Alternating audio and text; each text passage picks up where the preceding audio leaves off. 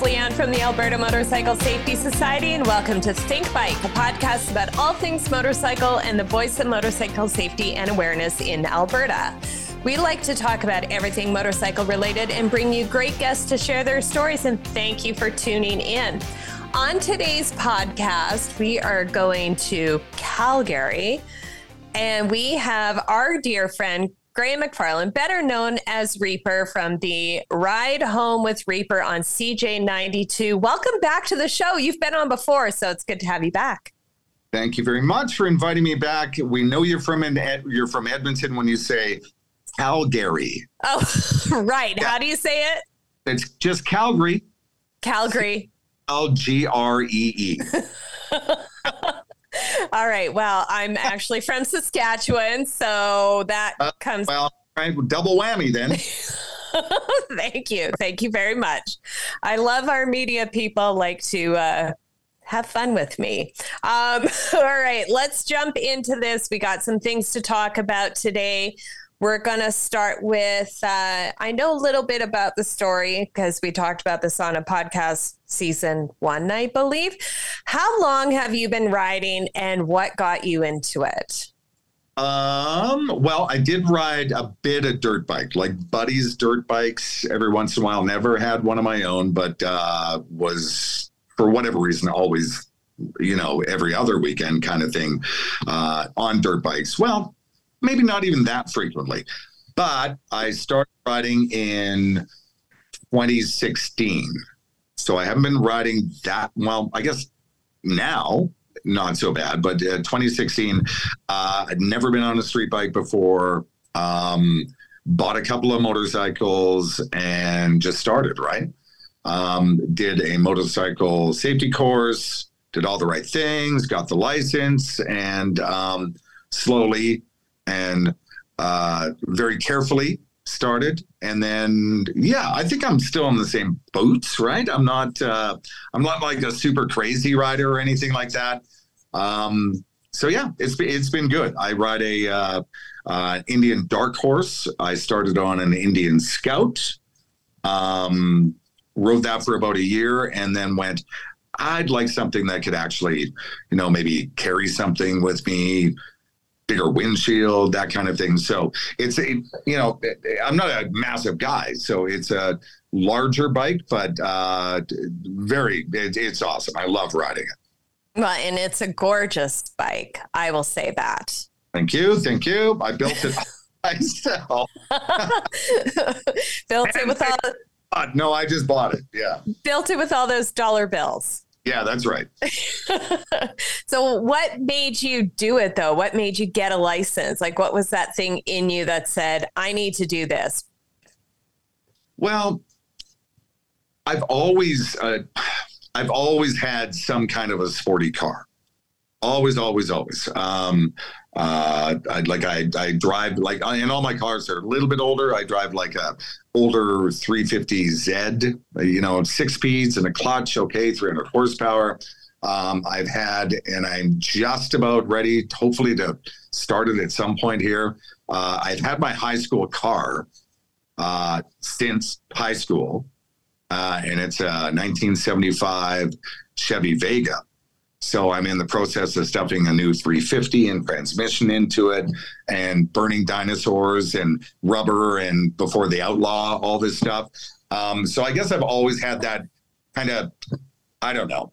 If you want to commute and you want to move like we all have to, you might as well have fun doing it. Like, don't get a boring anything. Like, at least get something. Like, I can maybe fit 3 t-shirts into my car, but I have fun driving that thing. Yeah, my daily commute is awesome, right? Drop a gear, pass a guy, all of that stuff. So I think that's probably it, right? It's probably the need for the clutch in the gear and the gas.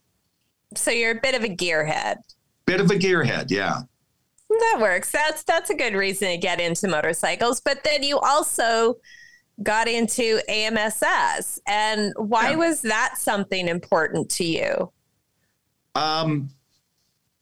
I think that when I started, I was being pretty careful about it, right? Like I realized my limitations, and I realized what roads I didn't like being on. I realized you're more attuned to the time of day, the traffic, I'm not going to go west when everybody is coming east from camping on a long weekend. You realize your timing of all that. So I think that when you and I kind of talked about this, or you approached me, I went, well, it's a natural fit, right? Like, and I do wear gear. I mean, I don't wear leather all the time, but I've got an armored jacket, and I always wear like big, thick leather boots and armored gloves and full face helmet. Like, so I'm very conscious. The wrong is going to be not your best day. So at least protect yourself doing that. So I just thought it was a natural fit. When you approached me, I was going, yep, we should absolutely. Why wouldn't I do it? Right. Well, and the ironic part about you saying you got into riding about 2016, correct?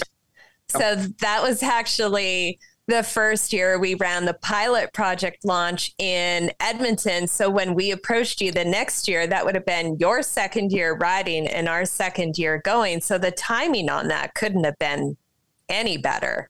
Yeah, that's true, right? Like you guys just launched, and I think Marty Forbes actually reached out as well. So, and we were doing, I voiced some spots for Alberta, and I think did you guys do web stuff or TV or whatever?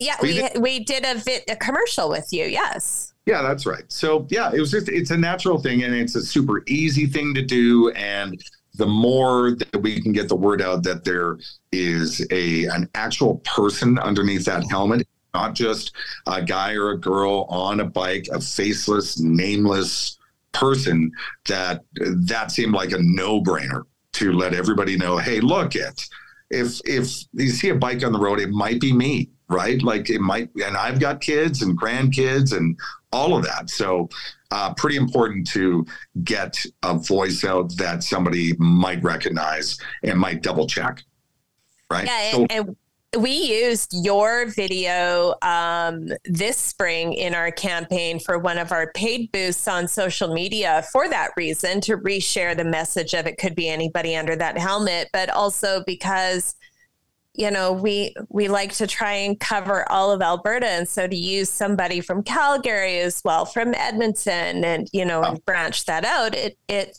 attracts the crowds because you're very well known where you are. So we need you, and we're grateful to have you. Oh, anytime.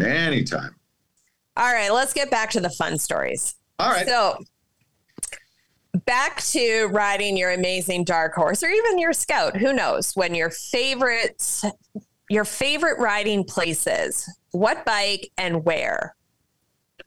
Well, I've only ridden the two, remember. I will probably say, oh, sorry, we had a little ding in my phone there. I'll probably say, I don't know. I've kind of branched out. Just before COVID, me and three of my buddies rode out to Vancouver Island. You do Highway 1, and then you get off Highway 1. We did the Sea to Sky, and that was great. And then just riding on the island. Riding on the island is, you know, I don't know. It's great, but it's not the mountain passes. It's a little slower, a little bit more congested. Maybe the roads aren't the best, but still spectacular.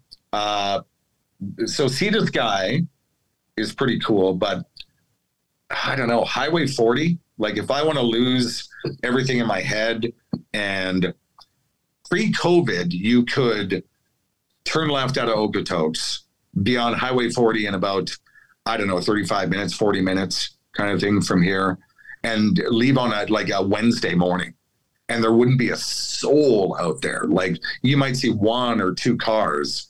Now people bought a lot of trailers and camping gear, more population. I think that the secret's kind of out about the area, but still, it's not jam packed. And I think It's the highest paved elevated road in North America. So it is an amazing ride. Okay, Canada for sure, but not North America, maybe. Although I'm pretty sure it is. So you go to, if for our Edmonton listeners, if you come down here and you go to, let's say, Longview, you might have heard of Longview Jerky. Clint Eastwood shot his movie there. It's a spectacular foothills rolling along a river until you get onto Highway 40, which they close halfway through the year. It's closed during the winter. So they open it, I think, June 15th. Don't go that day. Too many people, but go maybe the weekend after and experience it. It's absolutely incredible. There's a gas station kind of 2/3 of the way. You can go all the way to the number one, or I always turn around and do it again. So I'll do it twice and then come back to Okotoks, right? It's just spectacular. You can stop, go to a creek, see mountains on the different side of the number one. So long story short, which still is a long story, probably Highway 40 because it's so close and so accessible. And I still need to get a bike down there, and you've already promised me tour guide through there at some point. Yeah. So someday, now, but you're talking the highest elevation that concerns me. I found out this summer I have my scramblers in EFI, and I found out on the Icefields Parkway that the one elevation I was going over, my bike doesn't like it. High up. Well, if I hold it steady, it's fine. But if I try and give it a little more gas, it's trying to correct itself, and it's a little freaky, but apparently it's fine. That's what I've been told. But I do want to come do Highway 40 because all I hear from all of my people down in Calgary that this is the best road ever, and I haven't been on it. That sucks. It's pretty cool. You got to get on it for sure. Before we get into something super special that reappeared this year, in your years of riding, has there been any hard lessons learned? We've all had those close calls. Anything happened to you that stands out that, gee, I wish I would have maybe done that different, or glad nothing really serious happened, or? Well, yeah, I think there's, if you're riding, the unfortunate part about riding is you don't know those sphincter tightening moments until you're in the sphincter tightening moment. You can't study, you can be told, you can be warned, but until you're in that moment, you have no clue how you're going to react. And I remember coming back from that Vancouver Island trip, and we're going through Hope, and they have some pretty large cement median in between. So they might be 8 feet tall kind of thing, 6 feet tall. And I got tunnel vision because there was a semi-trailer on my right and another semi coming the opposite way with the median. And I just got tunnel vision through there. And I can still hear my brain going, swearing at me, turn, because I was in a corner. And for whatever reason, the two semis and you're in between them and it's moving on both sides. It just made my brain kind of shut off for a millisecond. And as you know, if you're at speed, that millisecond, that half second is going to be all that it takes, and you're into the barrier. So it was that classic case of, and I don't want to say classic case, but it's target fixation, right? But it was target fixation in my peripheral that absolutely turned my brain off. And I had to physically push so hard on my right side to get out of it that I just kind of, you just wake up. So yeah, that's probably it, is the target fixation. So even when I'm on a daily ride and you see a little mark in the road or something like that, I'll look at it and then look away, and then I know it's there, and then I just go around it like a tar snake or something, right? But I do it on purpose now. so I can look at it and look away and then move away from it. You know what I mean? Yeah. Yeah. You see distance and you go, I'm going to use that as my pivot point or whatever, and just get away from it, whatever it is. Right. So I think that lesson learned where your sphincter tightens up so tight that your brain turns off, that will teach you everything you should learn. You should learn from that, right? And then you go back from that. Okay, there's so many things that can lead into that. Was I hungover? Was I tired? Was it, you know what I mean? It's everything leading up to that point that I look back on. I go, okay, wait a second. Why did I react that way? And then you can go back and go, well, we did have a couple of beers on that after ride the night before, but it wasn't anything crazy. But still, you might not have slept properly. You're up early and all that. And I think it all factors in, right? So, yeah, target fixation and that little moment. So. Holy crap. Yeah. Well, it's nice though to hear that you like go through those moments and then actually kind of, when you're out of it, take a step back and go, why? And I think a lot of people don't do that. It's sometimes it's like, okay, well, that happened. I couldn't have changed anything anyway. But what if there was something you recognized and went, I got to be aware of that so I don't do it again. Right. And I think a lot of people that ride motorcycles, they just get caught up in conversation. And quite frankly, a lot of them don't tell the truth, right? You won't hear a guy go, oh, yeah, boy, super scared on that corner. We're going a little fast, boys, right? But I honestly, I have no shame. I will sandbag somebody. If I'm not feeling it, I'll sandbag. Like our cardos will disappear and everybody go, where's Graeme? Don't worry about it. He's coming, right? And it might be a perfect time to ride and a perfect day to ride. You haven't been partying, you haven't been doing any of that stuff.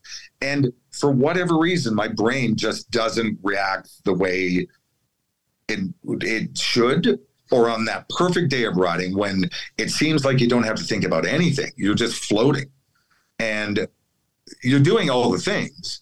But it's so natural. You're not fighting anything and it's just perfect. And then it could be the next day and it's like, why am I either overthinking this or whatever it is? So I'm very in tune with how I ride, and so are the guys that I ride with. They just go, oh, yeah, he's fine, or look at him go. Like it's like Lego. It's a new toy every day. You really don't know what you're going to get until you're in it. And that's something that has come up a couple times through this season on the podcast when we're talking about hard lessons learned and how to, work through those. And there's a big common theme of who you pick to ride with and be around is really key to moving through things, because we often tell like new riders, just ride for you. Like you ride your ride. You don't need to keep up. You don't need to be anything special. You just need to enjoy yourself and get home alive. And so it sounds like you found, or you have a group of guys, which I'm sure you didn't find. I'm sure they were your friends before you got into bikes. Yeah. You just came to the party with an Indian one day, and you're all like in tune. If, like you said, if you lose you off the cardo, that's okay. You'll come pop back in probably 10 minutes or 5 minutes or whatever. Yeah. How long have you been riding with these guys? Well, not long. One stopped riding. He stopped. But maybe, I don't know. And we're not always out. Maybe, it might have been shortly after 2017, 2018 kind of thing. And then we started getting serious about doing trips. So it'll be 4 of us to Vancouver Island. And then it would be, just 2 of us going down to, Idaho and through Spokane and up through Castlegar and all that, Caslow. And he's been a really good mentor. He's about maybe 10 years younger than me, but he understands, and we just go and cruise, and it's perfect, right? And those cardos, the communication, whatever you have, very like unbelievably useful tools. Some guys are like, I don't want anybody in my ear, blah, blah, blah. Okay, well, I could have told you that there's a 2x4. And if you're riding like 5 seconds behind me, you might not see it, right? Like, or if you are passing, right? Perfect tool, lots of room, no problem. Just get on it, drop a gear, and we're good. But yeah, I have one guy that I ride with. He's kind of the quarterback that kind of takes over the lead every time. And yeah, it's been great, right? And I was one of those anti-comm systems persons for a long time, just like I was anti-heated gear until I wasn't, because heated gear has its place. But the comm system, I am going to echo with you on that. I did a girls' trip with a friend of mine who lives down in the Strathmore area. And actually, she was at the event that we're going to talk about next. And we did a girls' trip.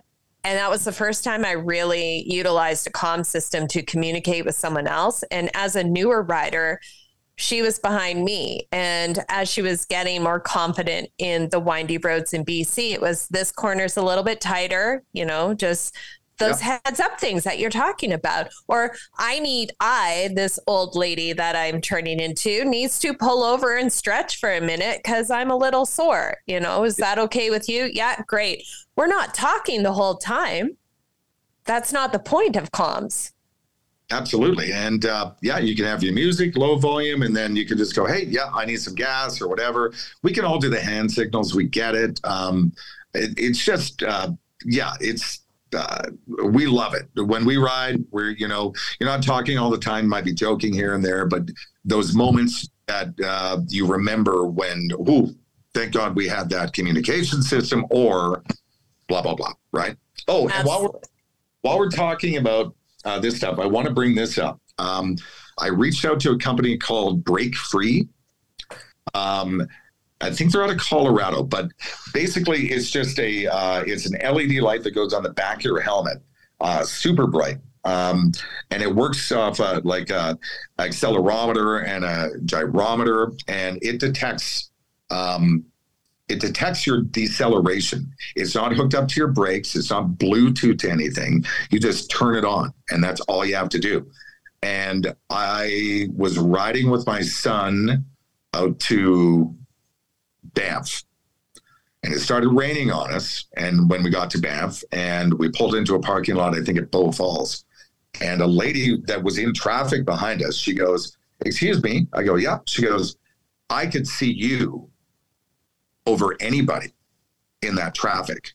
And I was like, oh, and I thought, wait, I wasn't going crazy. She goes, "No, the light on the back of your helmet." She goes, "I could see you wherever you went." I was like, oh, perfect. That's what it's for, right? So I think it's breakfreetech.com.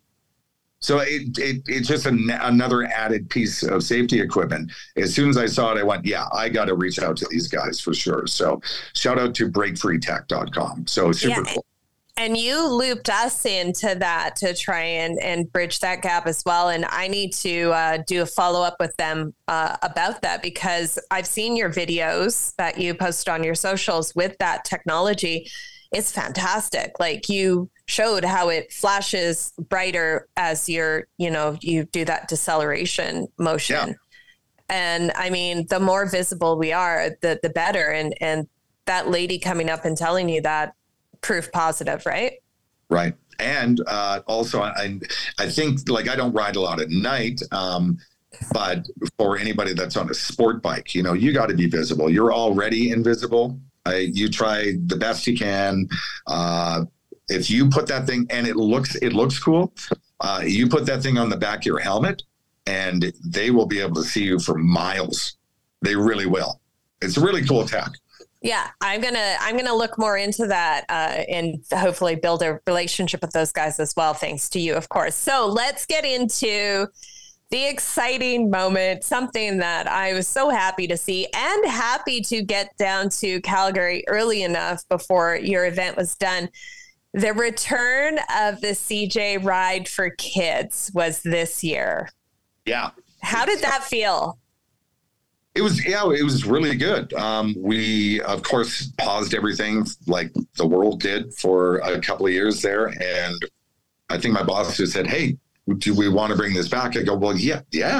It's just people gathering and riding on motorcycles and eating barbecue and watching a rock band. And thank you for popping by. That was awesome. It's just a good day. There's no route. I try not to bog people down with a route. We don't ride in a snake. It's not a parade. It's like gather in the parking lot. We have coffee and donuts and free swag for everybody. We have a couple of stops that we tell everybody. You just text 92, 92, 92, and then it'll show up on your phone.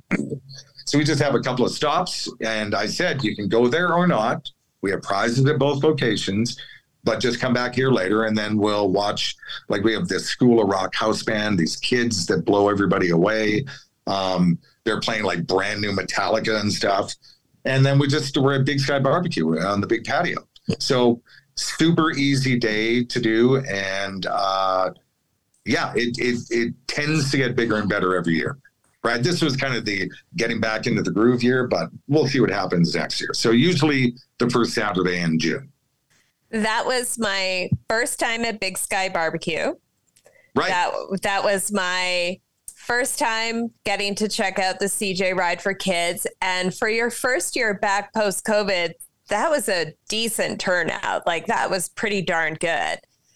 And then those kids, my God, like those kids rocked it up there. It was such a well put together, well organized event from what I saw. And I got to watch the pig come out that you guys were going to carve up and feed to everybody. And that was also my time to go, I'm out. See you later.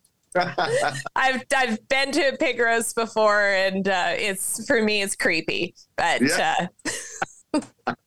it is a cool event, and for I think this year we were right around like $15,000 for 5 or 6 hours, right? So, and all that money goes to kids fund, and then we disperse that throughout the year.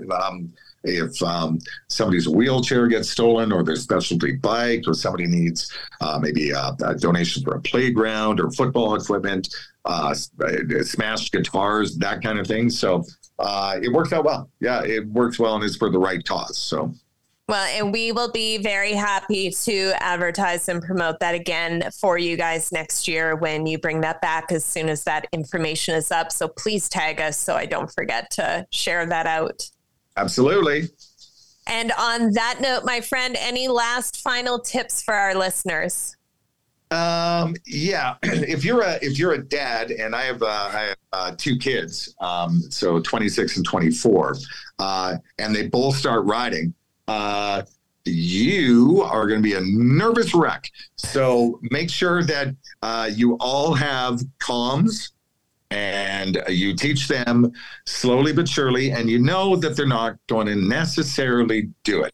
And it's like, okay, you can dad them all day long, and they will eventually do something that you go, okay, hey, you're screaming in their helmets. But then after the ride, you can go, okay, look, here's what you did wrong, and don't do that again. So if you know what I'm talking about, and maybe you do, maybe your grandfather, maybe your father, and your daughter starts riding, it is not good for your ticker, right? Like, it's not good. And it's not even just riding with them. It's they leave the house on their bikes, and then, 15 minutes here, an ambulance. It's like, and your first thing is like, oh my God. And now everything's fine. Chill out. I'm glad they are on bikes, but it is nerve-wracking, right? So take a deep breath, my friend. You know it. I have more hair to lose, so. All right. I got one last comment, then we're going to say goodbye. You said the car that you're working on right now that's almost ready to go and fire up is a 1975 model. Yes, it will. And I'm sure glad I work in radio because I will never be able to feed this thing gasoline anymore. So it's going to be 3 blocks of noise-making, rubber-burning machine, and then I'm going to put it away because I can't afford to drive it any further than that. Oh, well, there goes you promising me on a recording that you will take me for a ride in a car from the year I was born. Well, you can, but it's going to be like 4 or 5 minutes, and Okay. that's about Okay, I'll take that. Then we'll hop on the bikes and head to Highway 40. You got it. That sounds like a plan. Perfect. Okay, Graeme, Reaper. I will say Reaper. Just because, that's what most people know you as. I know you as my friend, and I want to thank you for all the time you take for AMSS and for this podcast and everything else that you do. And stay great, my friend. You're amazing. You as well. And thanks for the invite. Always happy to come on the podcast.